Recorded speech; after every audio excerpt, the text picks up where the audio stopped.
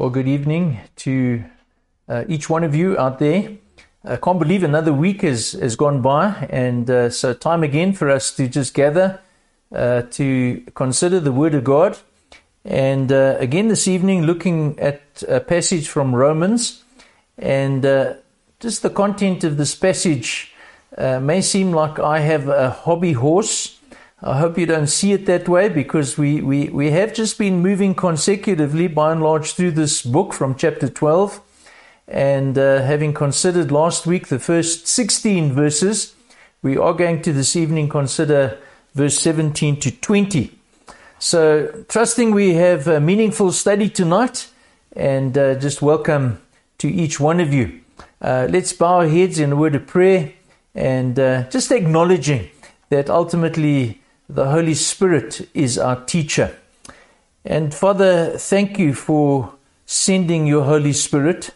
Thank you that your Holy Spirit is constantly applying all that has been accomplished by your Son and our Savior, the Lord Jesus, in his redeeming work. Thank you that this redeeming work is not distant or separate from us, but Lord, the very work of your Spirit within us. Thinking of that scripture that we are new creatures in Christ. Thinking again of that wonderful undertaking in the book of Ezekiel, replacing hearts of stone with hearts of flesh. And Lord, we pray tonight that you would continue to mold us as new creatures in Christ, that you would continue to even make our hearts more tender. And Lord, leading us in the ways that are pleasing to you, and praying that we would not just be those who accumulate knowledge, but Lord, that your Spirit constantly be applying and writing that word on our own hearts. And so we pray for each other, and do commit this time to you, the words of my mouth to be acceptable in your sight. Pray for Jamie and Ryan as they help with the electronics in the background. And Lord, just for each person joining in with us tonight, in Jesus' name. Amen.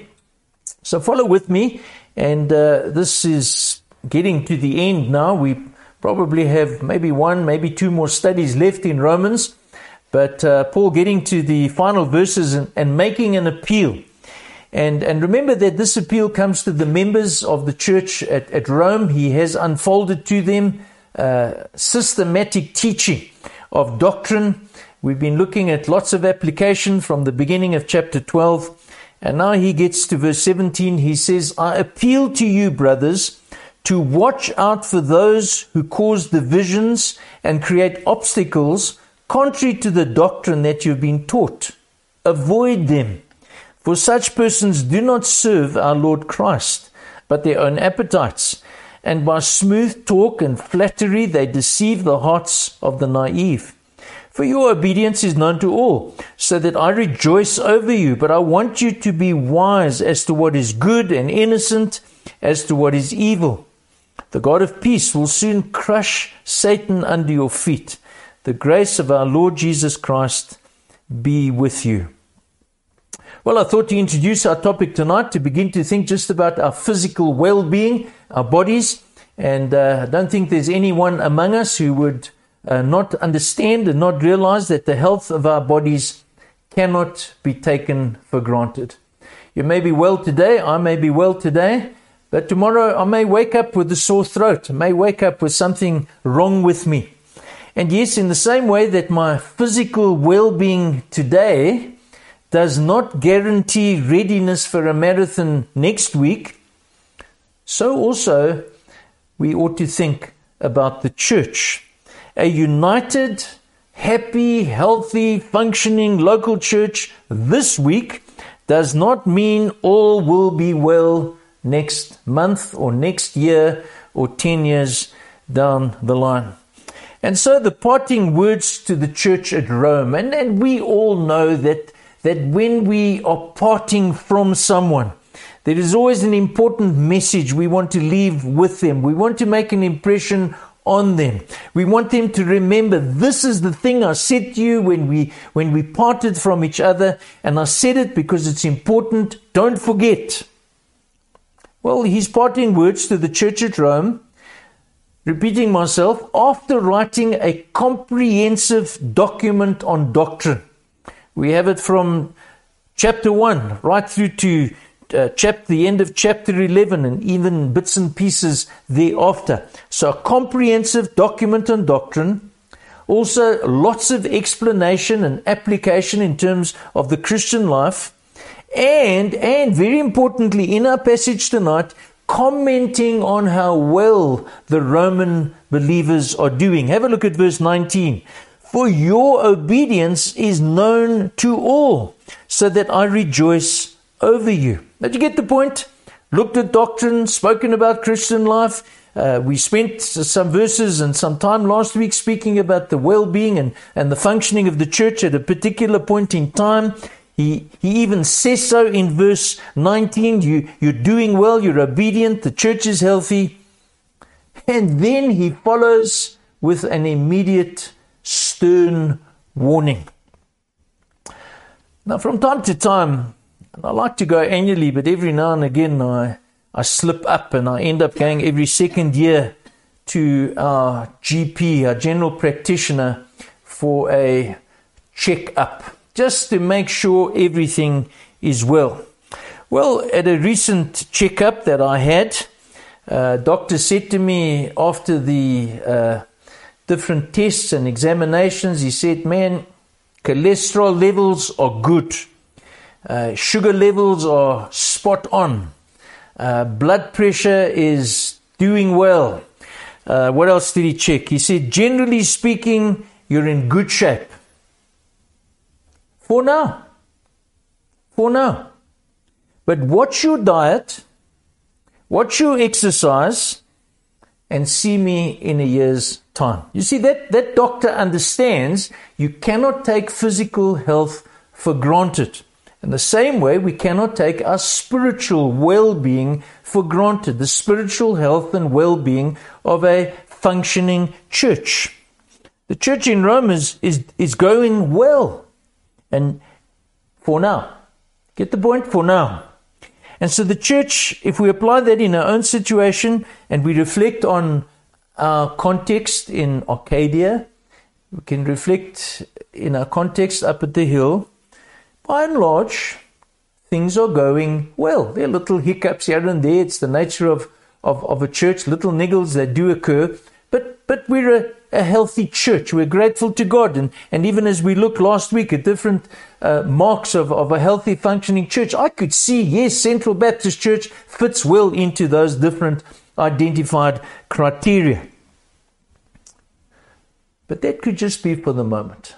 We cannot ever take that for granted.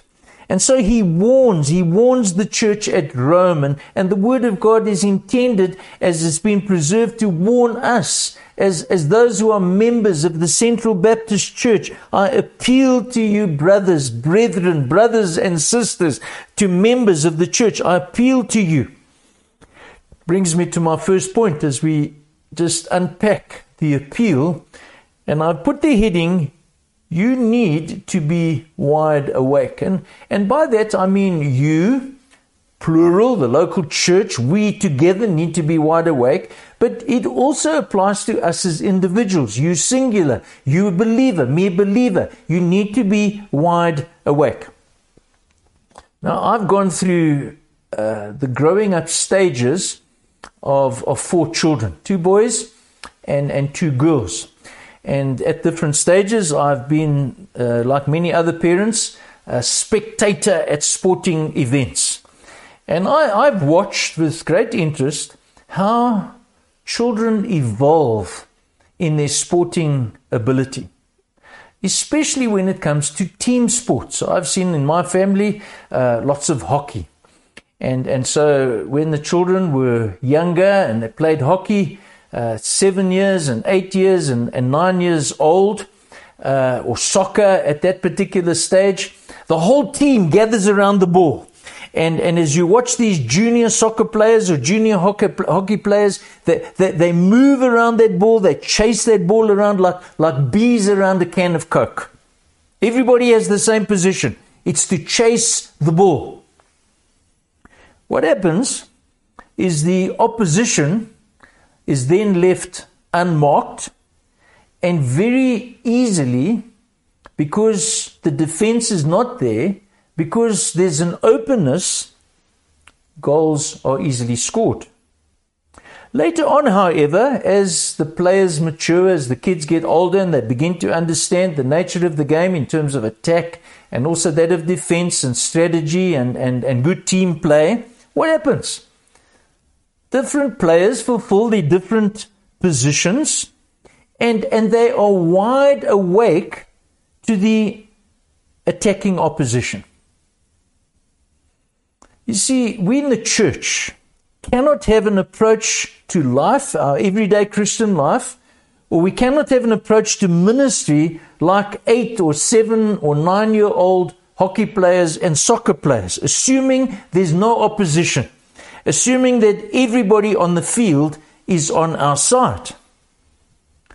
There's a need. That's what the Apostle Paul is telling us in this passage.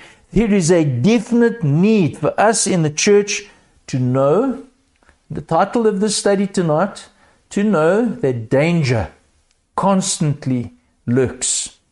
Opposition is there. And therefore Paul's warning, we go back to verse 17, I appeal to you, brothers, to watch out for those who cause divisions and create obstacles. Opposition is real. And they're there until Jesus comes again. This is not something that only belongs in the first century or in the dark ages. It's very, very real in our own present day experience. Until Jesus comes again, the church and we as individual believing members will experience constant, blatant, and subtle opposition. I said at the beginning, you may think that this topic is a hobby horse. It's not a hobby horse. It's just I find it everywhere in the Bible. And even in this study that we've been doing in Romans now, there's just the consecutive unfolding of the letter as it was written to the Romans. But we see it in many places in the Bible. Jesus warning Peter about Satan's intention to destroy him. Simon, Simon, behold, Satan demanded to have you that he might sift you like wheat. There's opposition. Simon, this is not going to be just a cruise. This is not a walk in the park. Jesus repeatedly warned in the Gospels, and he warned people about the destructive work of false prophets. False prophets are in abundance. They're all over the place. Matthew chapter 7 verse 15. Beware of false prophets who come to you in sheep's clothing, but inwardly are ravenous wolves. Can you see why we need to be alert? Because superficially they look like the real thing. But in reality they are wolves. They're seeking to destroy the sheep. They want to eat the sheep. They like mutton. Matthew chapter 24 verse 11, and many false prophets will arise and lead many astray. We find similar teaching, warnings from the Apostle Paul to the church at Corinth, identifying the subtle, very subtle strategy of the evil one. 2 Corinthians 11:14, for even Satan disguises himself as an angel of light. Could be the local pastor at Central, hope not. What about Peter? He warns the scattered church of the blatant attack. So you have the subtle attack, and then you have the blatant attack. Again, well-known scriptures. 1 Peter 5 verse 8. Be sober-minded, be watchful. Your adversary, the opposition, the one that wants to get at you, the opposition, the devil prowls around like a roaring lion, seeking someone to devour. I believe I said that recently at a church service on a Sunday. You may be the someone this week. I may be the someone this week. So where does this kind of teaching regarding the warnings given to Christians from these different quarters, where does that leave you and me regarding our position today? Yes, I've said I need to be wide awake. I really believe that it should scare us to some degree. It should shake us up to some degree, at least to the point of understanding that life in the church, that we believers who meet week by week, who gather in the church, who are in a happy, functioning, healthy church, we need to understand that in the church, life in the church, ministry in the church is not like taking a cruise from Durban to the Portuguese islands. That is not the nature of the church. Rather, we need to see the church more of being like a battleship. And a battleship passing through those pirate-filled waters on the east coast of Africa around Somalia. We're in constant danger. Need to be wide awake.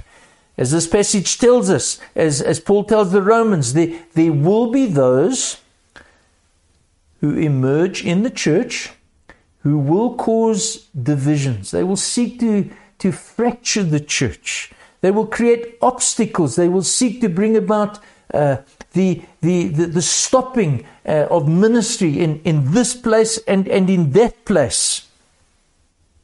Divisions arise when erroneous ideas, and we've seen something of that over the years at Central. Some error creeps in, and everybody's attention is drawn to that and focused on that, and we don't sleep at night, and it consumes us, and ministry is neglected. And so easily these kind of things can be propagated, and not only propagated, but as we'll see later, so easily accepted by any one of us or many people in the church. You see, obstacles are created in ministry. If we get to the other word that is mentioned in this passage in terms of creating obstacles, when a church is sin tolerating, that's definitely going to be an obstacle to good ministry in the church. When there is an effort, or sometimes it's an unthinking approach that is truth distorting. In other words, we people can so easily get in the way of the truth revealed to us in the scriptures. It's the one example about that John gives us, and he writes to Gaius. Remember that short letter in second or third, no, it's 3 John, identifying a certain person by the name of Diotrephes. He's divisive, we are told, in his efforts in that local church. 3 John 1 verse 9, I've written something to the church, but Diotrephes, who likes to put himself first, does not acknowledge our authority. This guy's just difficult. Hard to have him in the church. So the point is, we cannot sit back. Don't think that we can sit back at Central and relax because we are exempted from attacks, various attacks. We need to see that every church, every believer of every generation will be, can be, may be a target of blatant or subtle deception and error to destroy. That's the intent. To destroy the faith of individual people. Well, that leads us to my second point, and I'm just building on the first point. You are to be wide awake and discerning. Now, a little bit of a tongue-in-cheek comment. I've noticed, myself included, is that most of us like to think we have the gift of discernment. Well, do we? Do we? This passage is saying that all Christians ought to be discerning. And those who do have the gift of discernment, you had better know the scriptures well. And you'll see in a minute why. Let me just go back to us thinking about discernment. Just in a general sense, remember that your eyes, the eyes that God has given us at a very basic level, enable us to discern, to discriminate between day and night, between light and darkness. We can say the same thing about our ears.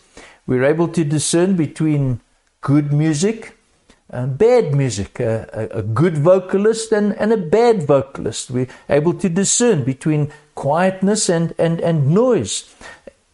But here's my point. God has given you a brain to discern between truth and error. But it's not just about a gooey feeling in the stomach or an uncomfortable feeling in the stomach because now your brain has engaged fourth gear. God has also wonderfully and miraculously given us a body of doctrine, a body of teaching. Truth has been made known. The Apostle Paul is bringing this particular challenge at the end of the book of Romans. Systematic teaching of doctrine again and again and again.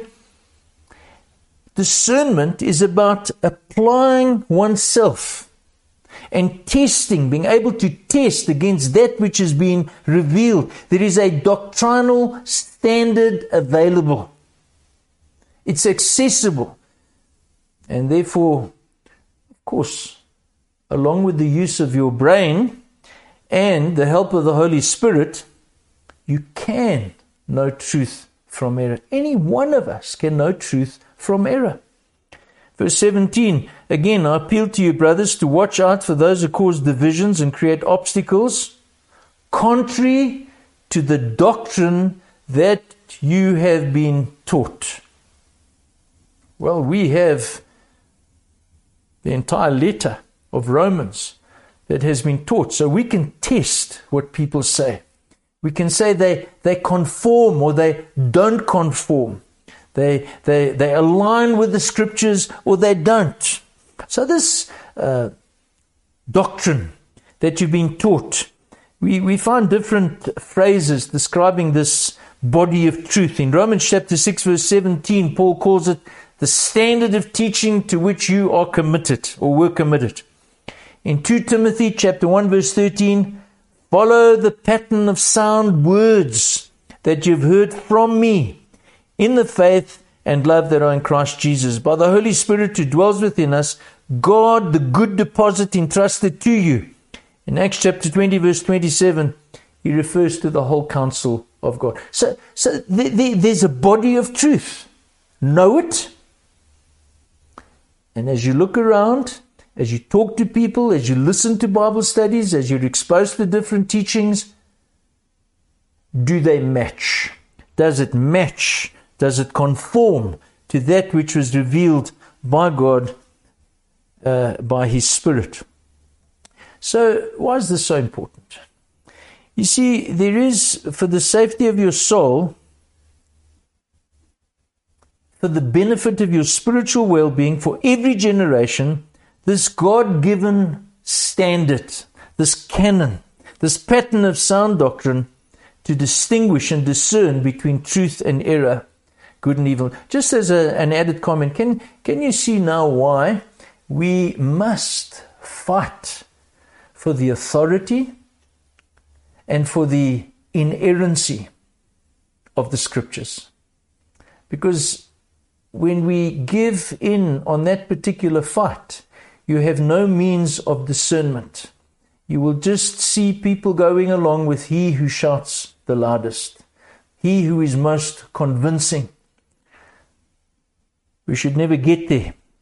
We ought to apply our minds to be wise as to what is good and what is innocent and to what is evil. If you look at verse 19 of the passage. So let's look at some of the challenges, and I really bring this before you.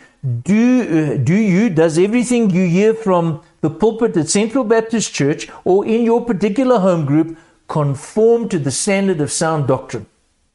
And I want to very frankly and openly say tonight, if there is anything that you feel is outside of the scope of Scripture, please don't hesitate to come and speak to me, speak to us as elders. We do not want to just justify and hide behind anything and everything that occurs. There's another area that we ought to be discerning is regarding the books available at Christian bookstores. You cannot these days go into any Christian bookstore and take any book off the shelf and think it's safe. You can't, because you've got John MacArthur's book sitting next to Benny Hinn's book, and they teach opposite truths, and who will you choose? Choose the truth. Same thing applies to radio and television, DSTV channels. There's so many channels that supposedly are teaching the truth of God. Listen discerningly. Don't just listen to the tone of voice or to the eloquence of the speaker or to the type of clothing that the particular orator or preacher may be wearing. Listen to their words. Listen to the doctrine. And so we even need to look at the songs that we sing, whether it be older traditional hymns or whether it be the more contemporary songs. Do they consistently convey biblical truth? Let us not be party to propagating error on the back of a nice sounding tune. So in the light of the warning in this passage and the widespread activity of false prophets in the Old and the New Testament, we cannot believe and accept everything as automatically true from God. Which brings me to the next point. It requires you to be wide awake. We've spoken about that. It requires you to be discerning. And here's the hardest part. Radically brave. So here's an illustration I've used because it really was a hard and tough experience in the life of a family in our church, and even for us as a local church. This goes back almost 20 years now. But one of the saddest tragedies I've experienced as a pastor, young mother of 4, died as a result of unintentional poisoning. So what happened? You see, in a moment of unthinking neglect, a nurse administered poison instead of sugar water, and it brought about immediate death. See, the 2 bottles on the shelf in the laboratory were similar on the outside. We were told afterwards they looked the same, but the contents were different. The same thing applies when it comes to what you hear people claim to be Christian. So much of what you see and hear and receive may on the surface look like sound Christian teaching. But on closer examination, you will discover that it's foreign to biblical Christianity. Now think back to that family. Still, the terrible, terrible thing. If only that nurse had taken the trouble to check the contents of the bottle and throwing the poison away. Same thing applies in the church. If only more Christians and local churches and leaders would take the trouble to check the content of what has been propagated. We who teach are going to be held to a greater level of accountability. And when we check the content of what has been taught and we see that error is being propagated, we need to distance ourselves from that, get as far away as possible from the poison of error and destructiveness of false teachers. And I want to tell you that calls for radical courage. Don't want confrontation. It's not nice to be in conflict, and we don't want to be disliked by people, but we need to be aware. There are those who call themselves preachers and teachers. There are even places that call themselves churches, and books that you find at Christian bookshops, and messages on YouTube and radio programs and television broadcasts, even theological faculties. They teach error, and we ought to avoid that. Well, there are good reasons given here by Paul why false teachers and divisive people and those who are obstacles to biblical truth and ministry should be avoided. verse 18. Now this is the reason. This is the reason you avoid. For such persons do not serve our Lord Christ, but their own appetites. Now let's try and break that up a little bit. Well, put it under a heading. False teachers serve themselves. Propagating error is not just ignorance of truth. It's not just an intellectual mistake. What we see in this passage over here is behind the plausible speech and the smooth demeanor is idolatry. The idolatry involves sensual indulgence, which is about self-centered exaltation. Propping themselves up as important. It's driven by an appetite for the gods of this world, like materialism, the stomach, or sex, or human approval. Their ministries do not serve Christ and His kingdom, but themselves. And the obvious example, and it's an extreme example, but in some measure this can be true in other situations. This fellow that ran off to Malawi, I think his name is Bushiri. Why does he run away? With all the money. All the damage that he caused in people's lives, all the deception, the trail of deception that is left behind. You want to avoid those kind of people. Watch out for those who enrich themselves on the back of so-called Christian ministry. Watch out for those who glitter with gold. Watch out for those who promote themselves on billboards in white suits and flit around in helicopters and private jets. I don't get it. Jesus, conforming to Jesus, who had no place to lay his head. False teachers serve themselves, and at times it's not just materialism, sometimes it's just the ego. But secondly, here's another reality that we need to see, is that believers can so often be gullible. Put myself in front of the queue with regard gullibility. More and more I'm learning to not underestimate my own gullibility and naivety. Sometimes we're just so believing of everybody. My tendency is, when the bottle looks similar, surely it contains sugar water.